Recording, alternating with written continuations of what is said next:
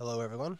Welcome to the Rhetorical Leadership Podcast. Today, my guest is a researcher and professor at the Department of Medical Biochemistry and Microbiology, a specialist on infections and immunity. And he his name is Björn Olsen. He's been a quite outspoken critic of the Swedish strategy and was during the entire COVID pandemic.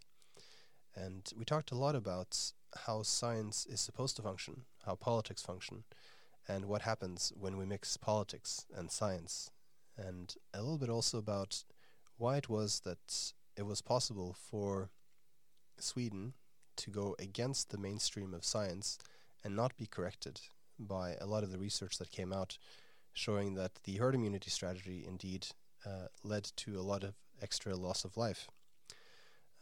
Early in the pandemic, when this was already clear for Björn Olsen, he said, "We currently, Sweden, have one of the highest mortality rates per capita in the world. It is very sad.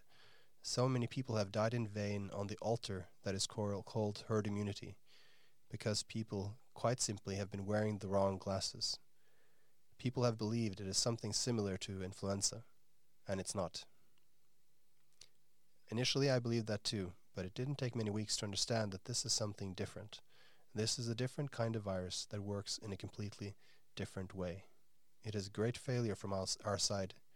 I'm surprised by this virus, but I'm also very surprised that the authorities and government don't understand or better what they are doing." So I hope you'll enjoy this conversation that I have with Professor Björn Olsen. All right.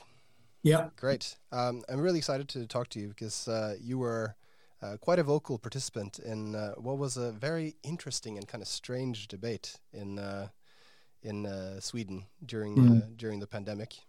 Yeah. I remember, as a Norwegian, obviously, I'm looking at this from the outside, but as a lot of the world was doing at that time, we're saying, what are they doing? What are they thinking?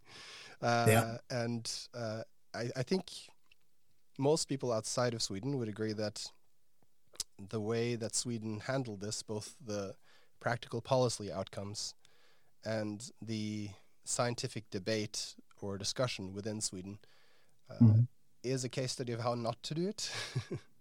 Yeah. Even though in the end, I mean, the results aren't too bad as compared to a lot of other places in the world. Yeah. At one point, Sweden did have the highest mortality rate of anywhere in the world, but overall, Sweden has much better health facilities, much more appropriate, much less density of populations living together, much more ability to socially distance. Nordic people are socially distanced anyway. Yeah, that's right. Globally speaking, right? Yeah. But compared to obviously the other Nordic countries, Sweden had the highest death rate. Many more people died in Sweden than absolutely more people died in Sweden than the rest of the Nordic countries together. Yeah. And right now, as it is now, it's a debate in Sweden whether, well, it's a sort of scapegoat debate, sort of. But we who complained about the strategy and also the scientific background behind the strategy are being hanged out in the media again as some sort of scapegoats, or we were all wrong from the very beginning, and the epidemiologist, the state epidemiologist, was right, completely right. So everything he did was right, and everything we said was wrong. So that's the current perception in Sweden. That's the current perception right now. Yeah, exactly. So it's going around in the newspapers right now. A lot of editors and writers write about that, and journalists write about that in Sweden right now. So it's pretty sick. It's pretty sick. It's 3 years since the pandemic started, and now it's coming. So we know that they have it's a sort of revenge lust in a way.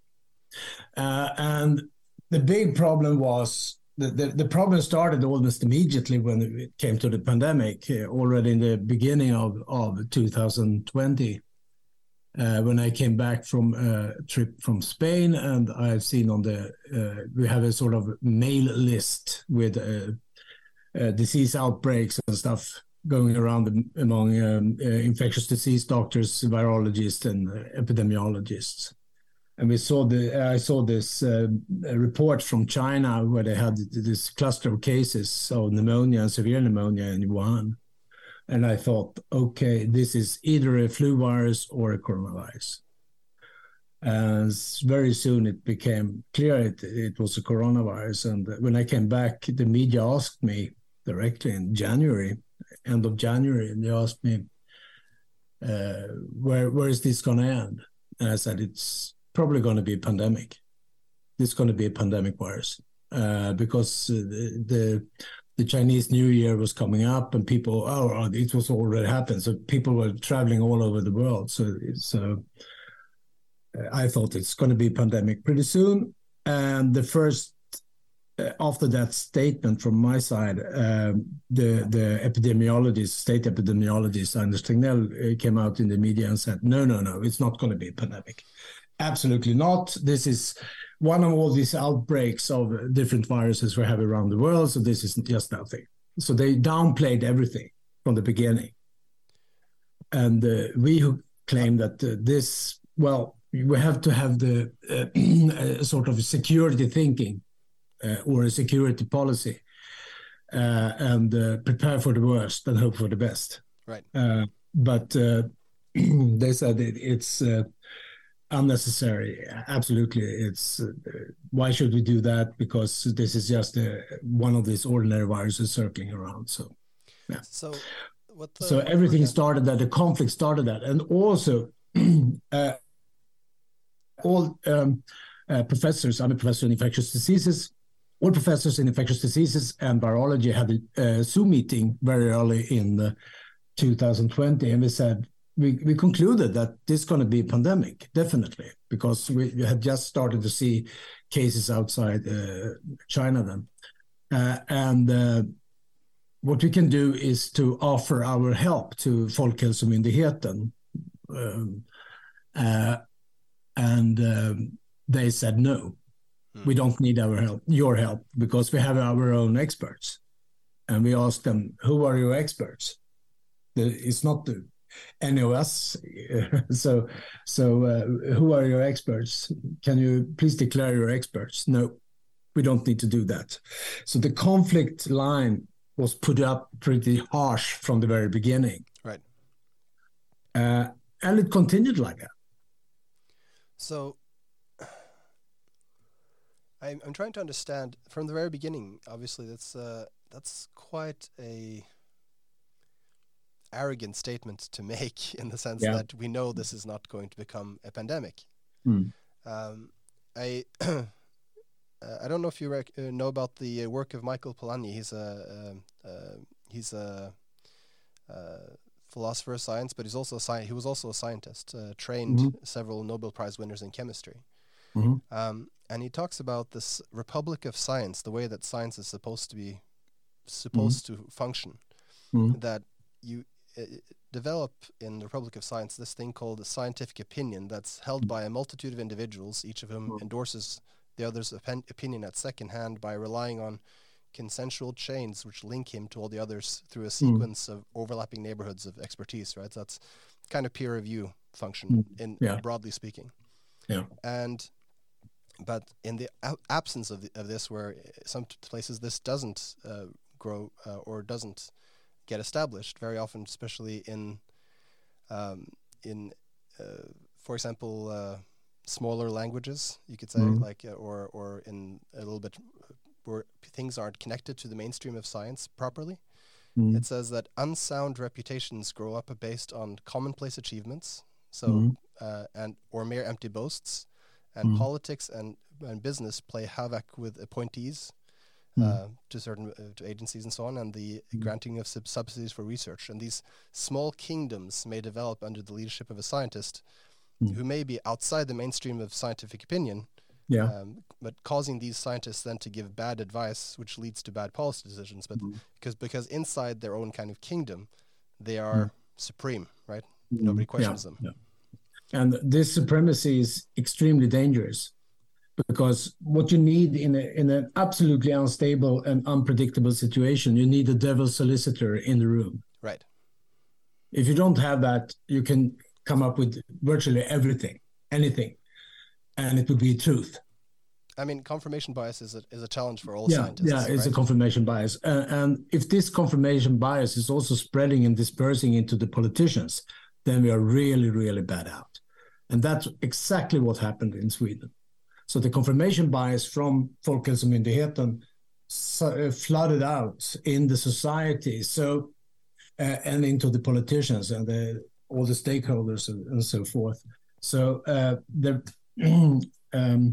we ended up in a situation where we couldn't discuss the agenda or the Swedish strategy, because then we were some sort of traitors against the Swedish way of looking at things, right? And the Swedish sort of consent. So that was striking, especially during the first year of the pandemic. Later on, it sort of leveled out, because later on we had a sort of the result of different measures and so forth. So Folkhälsomyndigheten adapted more to that later on, but in the beginning it was just horrible. I mean, let's focus a little bit on those first couple of months there. So, I mean, the predisposition for all European countries was that the preparation was, okay, if we get a flu-like virus, so something that's like the flu but just a little bit more deadly, perhaps a little bit more infectious, that the way to deal with this is, as they said, in some ways, just make sure that pressure stays off the hospitals, make sure that you limit the spread, but you can't stop it completely because there's no vaccine, and none forthcoming quickly. Avoid panic, and make sure that you gradually build up, I guess, a herd immunity. I mean, that is how we deal with flu in general, right? We don't have mass. We don't have mass vaccinations against the yearly flu, even if sometimes it's a little bit more deadly than other years, right? Yeah, it's just small changes. And so you talked in your interview with Expressen and others that we've been wearing these flu glasses. That we saw that, and because of that, that's what the scientists were expecting to find.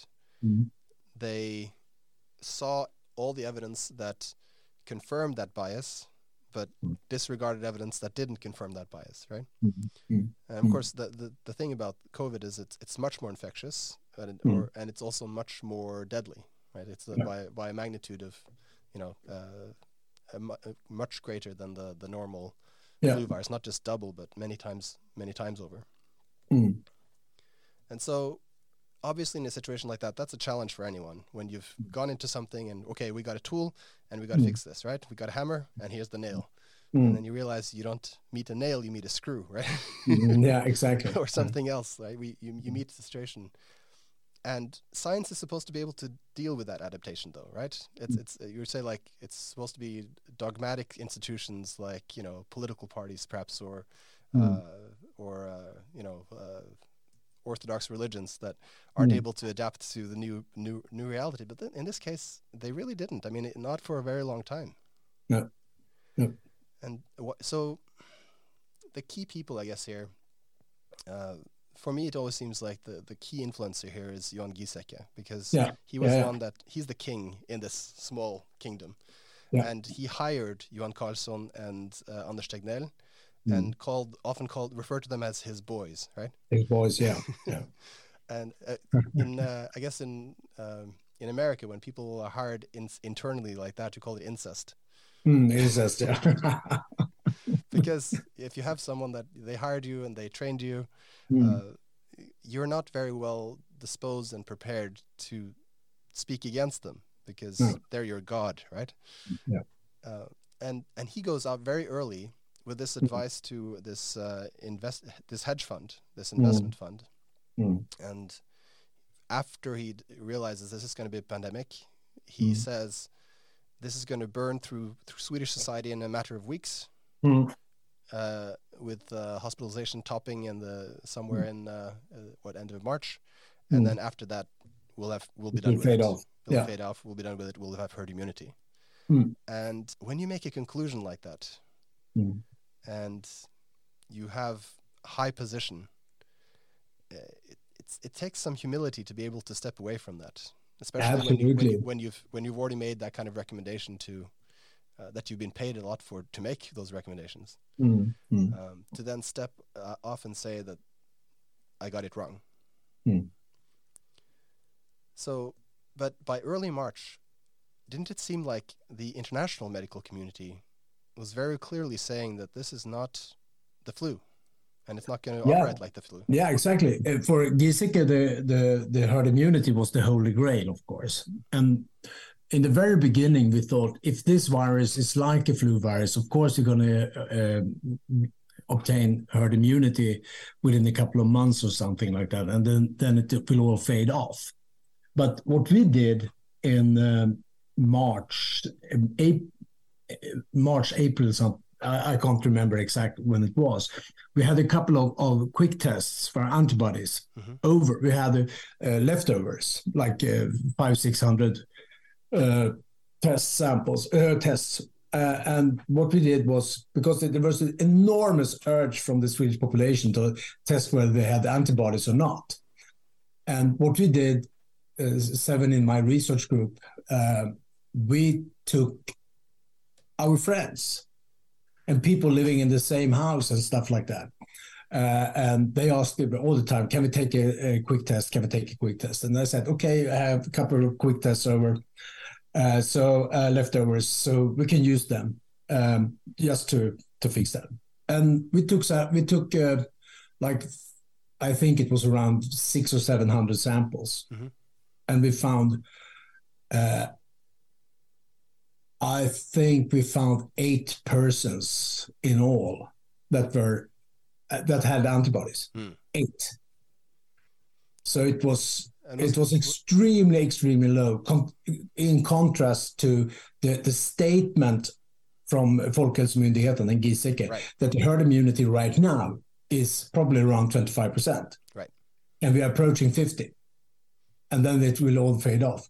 So we communicated this data, actually, and said, okay, it's not an investigation, it's not a study, it's nothing. It's just an observation they have made out from these tested persons, that the immunity level in Stockholm is extremely low as it is now. And it's a cluster infection instead. We have clusters of infections instead in the society, compared to what we have now in society, where we have a broad, like it's a bomb mat right now. And we communicated that. And that ended up that one of my colleagues was sued into court. Really? They sued him for misconduct in research and without ethical permission and stuff like that. And what we did was just to take blood samples from our friends that wanted them to be tested. And it ended up with him being sued. So the trial will be June 15 in Uppsala. So it's still not over? No, it's still not over. No. It's been such an enormous media coverage of this sampling. It was hysterical, totally insane.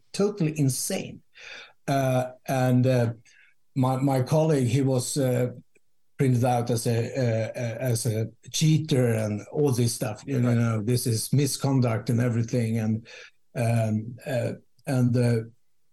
this was also applauded from the society and also from his own university. So the repression on both of us, both on me and on Åke Lundqvist, was severe from the university as well. So let's talk a little bit about that. So obviously when, I mean, it sounds a lot like, it really sounds a lot like a little bit like a street fight this year, or people not how scientific debate should go, right? It should be led by the science. It should be what gets peer reviewed, what gets accepted by the mainstream of science, and so on. Instead, you get this free for all credibility argument where people are just like, oh, they didn't have a good methodology, and like in the public forum call other people idiots or fools or try to discredit them in different ways. Very, very, very unscientific, you could say. It's absolutely, So, absolutely.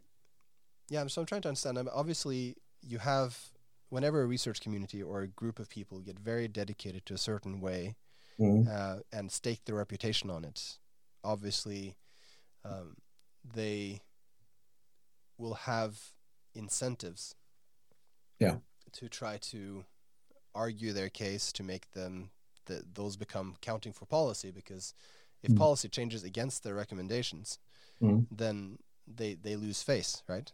Then and people stop believing them.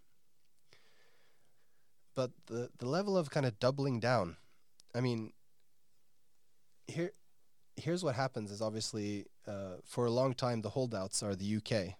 You know, and there's like, okay, well, Sweden, we're not alone. The UK is doing the same as us. And then comes the Imperial College paper, which correctly, by the way, predicts hundreds of thousands of deaths with an unmitigated approach. And they were actually currently with the level of death right now, they were actually too optimistic about the mitigated approach and what you could achieve. And this is Imperial College London. Neil Ferguson is a well-respected scientist, part of the research group there. They're in the mainstream of science. They're basing this off on research that's been done on the cases in China, in Italy, in Spain.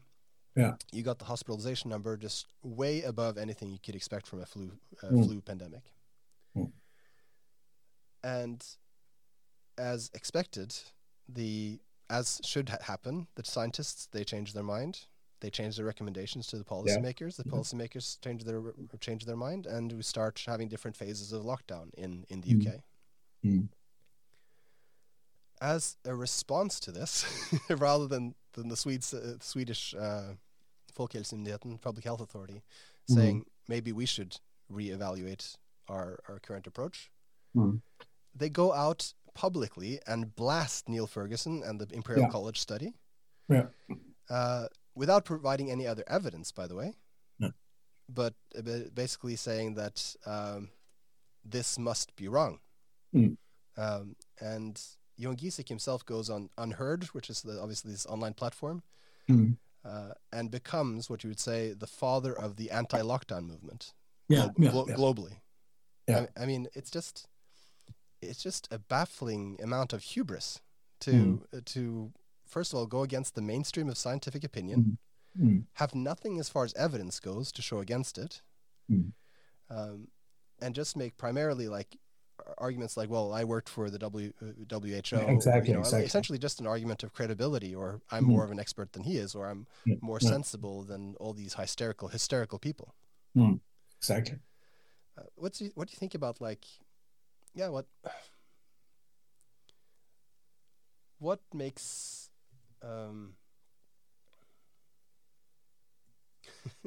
well, this almost goes into personality here now, but none of the rest of science works this way usually, right?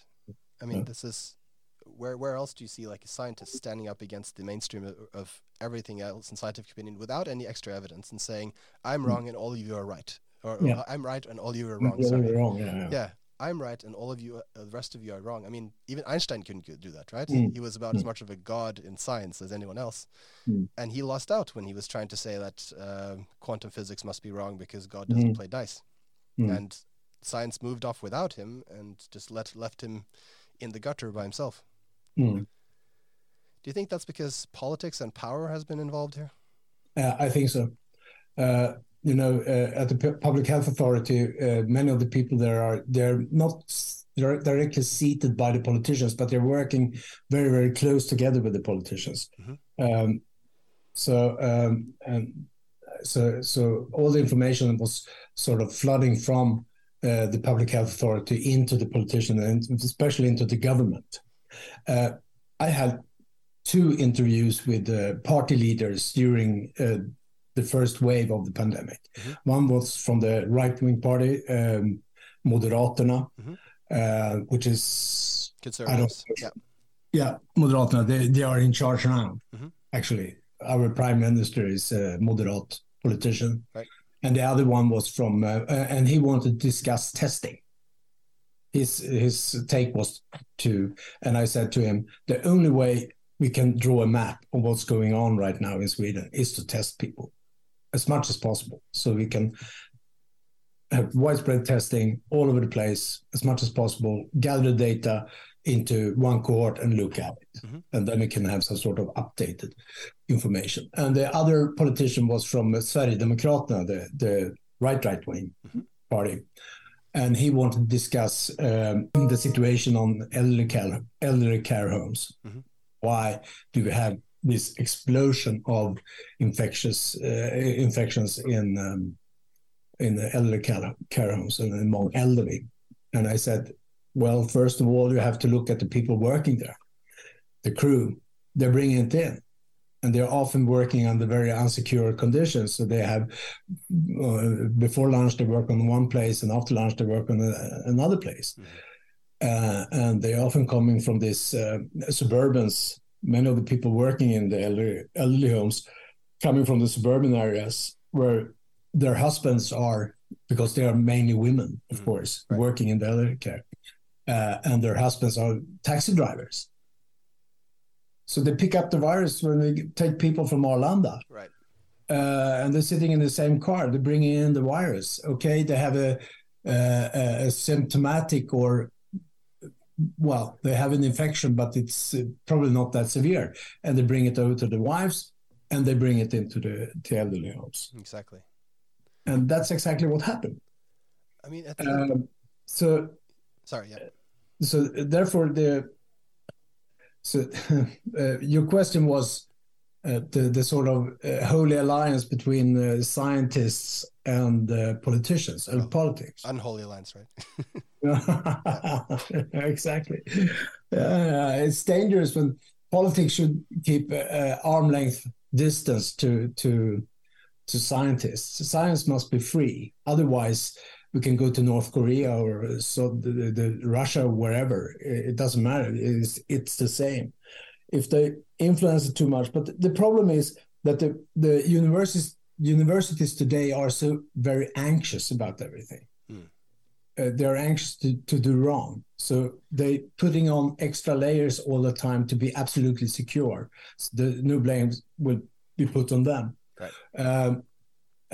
So there's this anxiety, and also they are dependent on the universities are dependent on the politicians for funding, for example. Right. To have funding, and therefore, so this alliance or unholy alliance is dangerous and sick. Now, if you don't have free, yeah. You said on the one hand that obviously science must be free. Yeah. But at the same time, isn't that also part of the problem here that at the very beginning, the Folkhälsomyndigheten, Public Health Authority, said to the government, "We'll handle this. Yeah, we handle this. Just do what we say." Yeah, exactly. And the government did so. They did so without getting outside advice or without having a crisis committee. And no outside advice. They had no devil's solicitor in the room, and actually, it was Anders Tegnell who ruled Sweden for a couple of months, actually. Right. We have these daily conferences on television, for example, and the numbers of viewers were enormous. And the politicians were absolutely absent. So they didn't say a word. And I asked one of our social minister who actually was in charge of the healthcare system. I met her outside the TV studio early in the pandemic, very early. We had our first case in Sweden then. This Chinese woman coming from Wuhan, and I told her, this is going to be messy business. This is going to be bloody. there's going to be blood. Right. And she said, no problem. We are absolutely in charge of this, and we have full control of the situation. Okay. Come on. Famous last words. Yeah, really. I mean, it was so sick. It was so sick. I can just tell you one more thing. You remember, maybe you read about this famous debate article we had in Dagens Nyheter. Yes, the 22 scientists. Yep. Yeah, mm-hmm. Yeah, the 22 scientists. And the result of that was they scrutinized that our numbers. We saw that the numbers overall was correct, and they scrutinized it and saw that, okay, there was a small flaw in 1 week or something like that. Right. And what they did was to magnify that flaw into the big discussion. Right. So we were they said we were no real scientists. We were sloppy. We published an article against the society. We were more like a country traitor, stuff like that. So it was on that level. And after that article, I lost a couple of friends who wrote to me and said, okay, I don't want any contact with you in the future. Wow. Yeah. That's starting to look like cult behavior. Pardon? That's starting to look like cult behavior. Yeah, it was cult behavior. Yeah. Exactly. I mean, and that's really not what you should have with science, really. And also the other problem was media, the media coverage. And I had a summer program in 2020, summer in P1, Radio P1. It's 1.5 hours. You can talk. Yeah, I listened to it. Okay, you listened to that. Yeah. And I said that it was just 7 lines in my whole manuscript. And I said that the Swedish media coverage had been awful during this part. Right. Awful, absolutely awful. And no critical questions, no real questions, no deepened questions, nothing. Right. Just on the surface. And the only journalist who was sort of having high standard was this German journalist who asked complicated questions to the public health authority. Right. And the debate after that was absolutely crazy from media.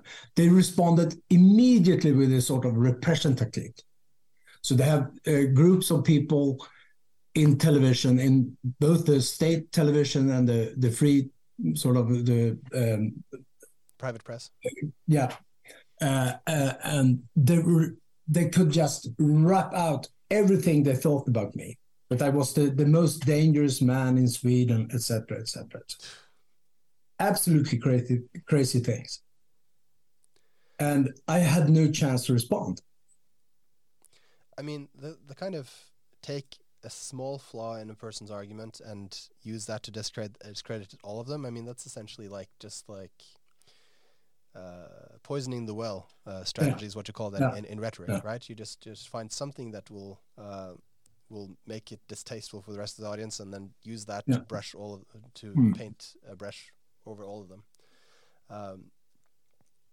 I feel like I'd like to go a little bit back to the structural issue here, right? Because on the one hand, science should be free, and when science operates properly, it has this republic of science. We have peer review, and scientists globally were able to adapt to this new reality. This was not a problem of science or epidemiology per se, right?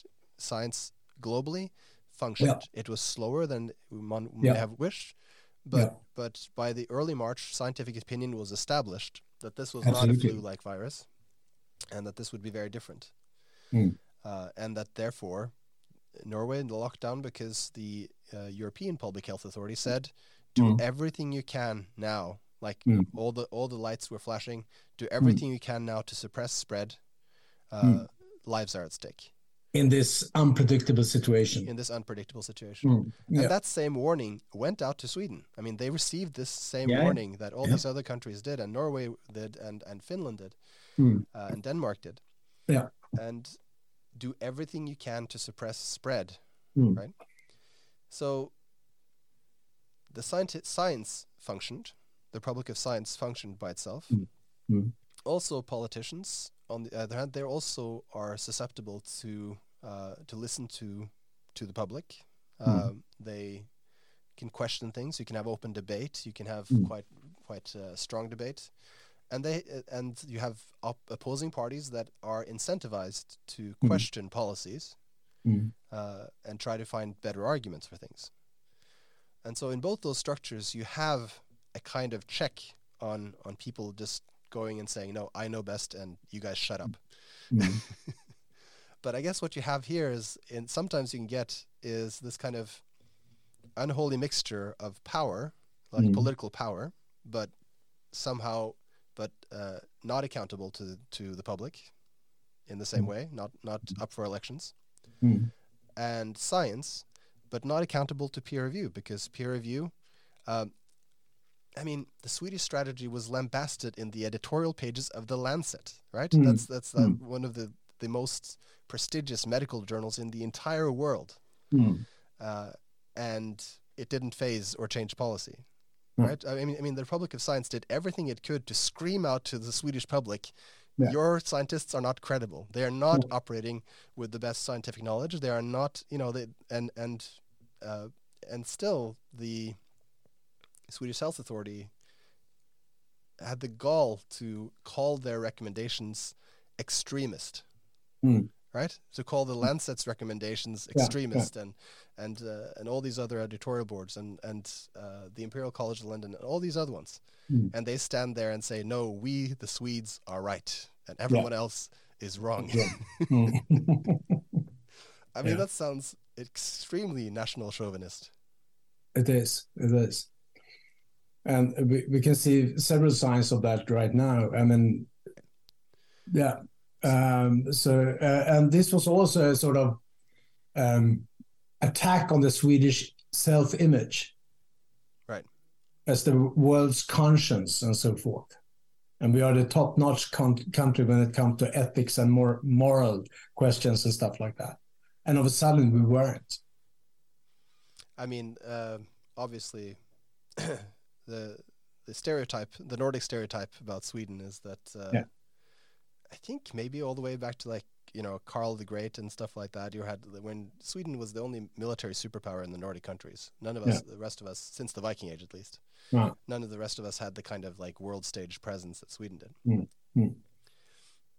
And the strategy and also the sort of common opinion was a reflection of that view on themselves. Right. I mean, this is the sense, in that sense, the rest of the Nordic countries feel that the Swedish are kind of stuck up, and they think they're the only ones with a brain of all the Nordics, and the rest of us are farmers and vulgar peasants. And well, you are all oil dwellers as well. Right. Exactly. Jealous of Norway. And I'd like to come back to this, but first I'd like to talk about a couple of the camps that kind of start developing among the scientific environment in Sweden, right? Because as you said, you had this Zoom call with all the epidemiologists in Sweden. Yeah. And was that including people from the Public Health Authority, or was that just the academics? No, it was just people from the academic world and from the scientific world. So not people that were public policy people? No, just the scientists. And we offered them our help as a sort of reference group. Right. And they said no. And so, but then you have a kind of Karolinska Institutet, so you have the academics on one side saying this is going to be a pandemic. You have the public policy people saying, no, this is not going to be a pandemic, or if it is, it's not going to be a very harsh one. And then you have Karolinska Institutet, and I was shocked to read this, but according to at least this article published in Nature about the Swedish approach, that the Vice Chancellor of Sweden's leading medical research institution in Stockholm, the Karolinska Institutet, he appointed a special expert group for COVID outbreak. But this selected group had clear ties with the Public Health Agency. Like they were essentially very, very much connected and very much inside that same group. And that leading to very questionable independence. And hence the Swedish public was led to believe that several experts and expert groups had separately come to the same conclusion that the unique Swedish strategy was right, instead of just copying essentially the presuppositions and the assumptions of the public health authority. I mean, in some ways, you could talk this is almost like kind of fraud, you know? Like, yeah, it's a fraud, because many of the researchers at Karolinska Institute, they have the material, not very much money, but they at least have the material, and they getting the patient material from the public health authority. So they're very strongly connected to each other. I mean, because if I said, for example, okay, here, I'll sell you this medicine, and you can ask your doctor.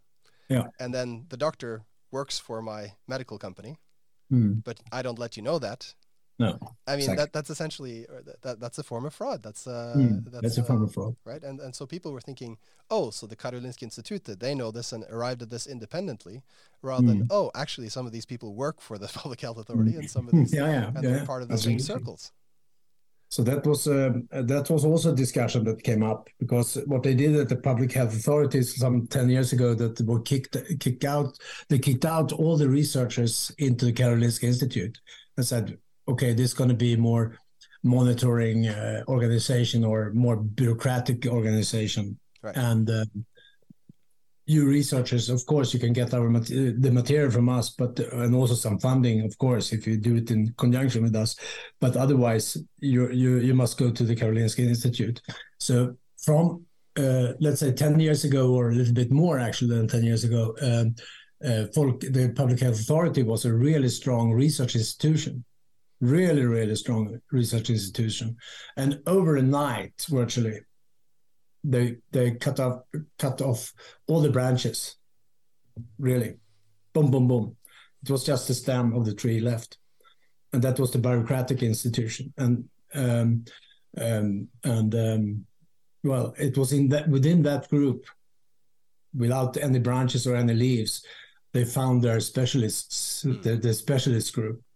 So the experts they had within the authority, well, some of them they had in the drawer, because they were actually working at the Karolinska Institute, and they brought them up when they published this Nature paper and said that this is our experts. But in the beginning, it was just nothing. I mean, the Nature report that has been published, it's scathing about how these things happened in Sweden. I mean, according to them at least, and this is again peer-reviewed in Nature, not been refuted, that care actually was rationed at its worst point, and people were deemed essentially unsavable. Absolutely. During the spring 2020, I'm quoting from the report now. Yeah. Many individuals were not admitted to the hospitals and did not even receive a health examination, since they were not considered at risk. So, resulting in individuals dying at home despite trying to seek help. I mean, that's heartbreaking. Yeah. And in addition, there were triage instructions available in the Stockholm region, showing that individuals with comorbidities, meaning just if you were fat, body mass index above 40 kilograms per square meter, older age, 80 plus, for example, were not to be admitted to intensive care units, since they were unlikely to recover. Even though many did recover when they were able to do that. People were fired for wearing face masks when caring for the elderly, or even seeing COVID patients. And masks were deemed inefficient, dangerous, and would spread fear and panic. I mean, this exactly. Absolutely atrocious. Absolutely insane. It was like living in Alice in the Wonderland. Everything was upside down, really upside down. And now, what happened during the course of the pandemic was that all of a sudden we didn't know how, but we have argued for face masks for a very long time, and all of a sudden it was allowed to have face masks within the ward, within the healthcare system, and we didn't know what's happening. All of a sudden, everybody at the healthcare had face masks, and also, I remember one of the votations in the Swedish government, all were face masks. So there was some sort of recommendations sort of pouring out from the public health authority to the government, to the healthcare system, and so forth. But in the beginning, in 2020, if you wear face mask and not working at Department of Infectious Diseases, you were seen as a dinosaur. Absolutely crazy. And I mean, another thing that happened was that the Swedish health authorities, they started adjusting. Yeah. But without reckoning that they had done something wrong. You know, like and some of this is really like Orwellian. I mean, like instructions to the regions were changed on their website retroactively without showing their edits that they had done. Once they got called up about those things in the media, they essentially it's like Stalin-esque almost, by like just removing the person that's now been executed, erasing him out of the picture. I mean, they erased their own mistakes. It's shocking. That's very unscientific, very unethical, and this kind of face-saving mechanisms and maneuverings. Yeah, I mean, the face-saving has been they've been extremely keen on it, and especially when they have media in their hand. Right. So that's extremely effective. So the third state of power, or the third big power in the state is media, actually, and they had it completely in their grip. And so, I guess I'd like to talk a little bit more about this kind of rally around the flag effect, and especially with. I mean, people ought to talk about American exceptionalism. We currently talk about Russian imperialism. Should we talk perhaps also about Swedish exceptionalism? This kind of, or what would be a good word for that? The Swedish exceptionalism. We're the special country, and that we can do things that other people can't do, because those rules don't apply to us somehow. Because I mean, from outside of Sweden, we saw people starting to wear Anders Tegnell sweaters. People got tattoos. I mean, it's like this kind of almost like God worship, right? I mean, it's crazy. It's a bit crazy. But what do you think are the? This obviously has to require some speculation now. And you're not a sociologist. You're epidemiologist. But experiencing it from the inside, what are the sources of this kind of? I guess you would call it a kind of national chauvinism. Yeah, I think it was the need for comfort and safety. I mean, we have this world, we live in this world, everything is very comfortable, everything is secured, we have a healthcare system working. Okay, we have this bump in the road called a pandemic, but here is this guy coming with extremely simple solutions. You don't have to change your life a bit, because this is not going to be a pandemic, and if it will become a pandemic, well, it's no need to change your life anyway. Okay, you have to be a little bit more cautious, keep distance, wash your hands, and now we know that washing your hands is it's good for other pathogens, but not for COVID-19. Right, because it's this guy is coming up with these simple solutions. We don't need to think. And we don't need to question. So let's not question. Let's continue as we always have done in the best of countries in the best of the worlds. Right. And let's just continue like that. And this was the main mechanism, I think, because the situation was extremely unpredictable. It was unsecure. We didn't have the result of it. We didn't know anything. People started to see people dying around them. Even younger people died. But let's stay within this comfort zone as long as possible.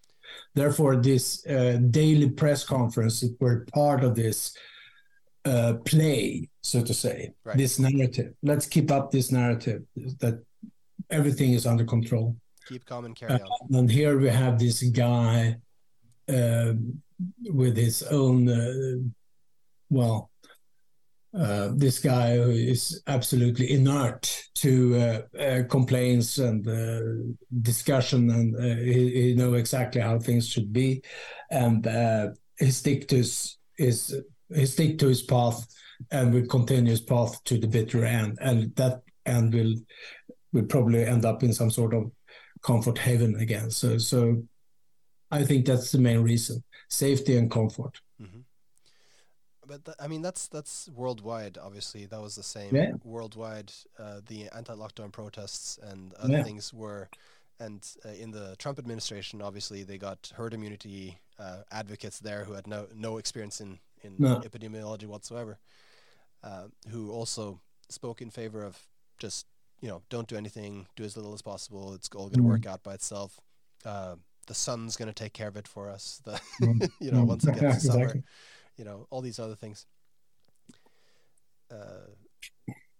People want simple solutions and cheap solutions, but I still have to worry about, like, when this chorus from outside of Sweden becomes so clear and says, like, okay, everyone else now is going into lockdown, or at least partial lockdown, and we are getting the numbers down, right? Less people are dying, less is spreading. Up until when Sweden is like, okay, we are now at the highest in the entire world. And I guess Tegnell and them said, like, well, we're just getting the deaths now that they're going to get later anyway. Exactly. But it's quite arrogant to say, like, we can go and our scientists are the best in the world and they know better than people that have,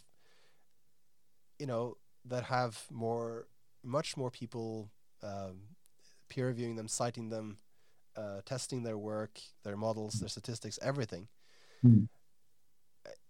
What is it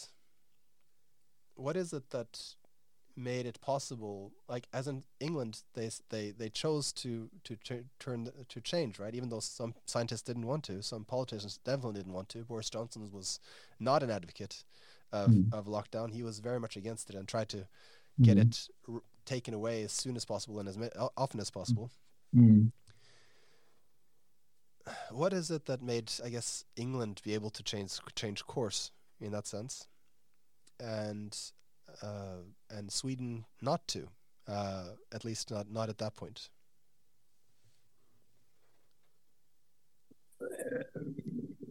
England is more volatile than Sweden. Sweden is extremely conservative.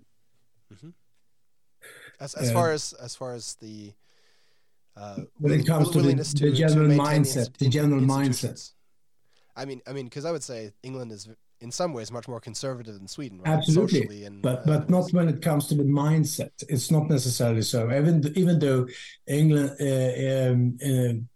the Brits are extremely proud of their Great Britain, of course. They're extremely proud of it, and on the edge of nationalistic, and of course Swedes are as well. We are also very nationalistic, but we are peace damaged. I think that's one. I mean, compared to the UK, for example, I mean, they have been in all the great wars during the 20th century. We have been in none. So we're very peace damaged, actually, and also since when the Social Democrats took power in Sweden in the middle of the 20th century, they started to build up what we call folkhemmet, right? The people's home, the social welfare, the social network and the social construction that took care of everyone from the birth to the grave. In a way that, it's more like it's not very many other countries that have gone that path. Not very many, but Sweden is extreme in that sense, and this mentality is so deeply rooted in our minds, I think. So that's one of the reasons. I guess you have better answer than me on this question. So currently, would you say that you still have the academics on the one hand and Folkhälsomyndigheten as far as on the other hand, as far as their perception of how this went? Or do you feel like more and more the academics are going to their side, or are other people coming to the other side? No, I think they're going to our side, at least when it comes to the initial part of the pandemic, what to do in the initial part of the pandemic. Later on, that didn't matter. I mean, in year 2 and year 3, it was more questions of level adjustments here and there. But in the first part of the pandemic, I'm sure that we have learned something from this. And I'm sure that the next pandemic that will come eventually will probably end up with a completely different strategy. Let's say that we have a death rate of 1%, for example. That's going to be horrendous, absolutely awful. And then I think with a new flu pandemic, for example, then I think that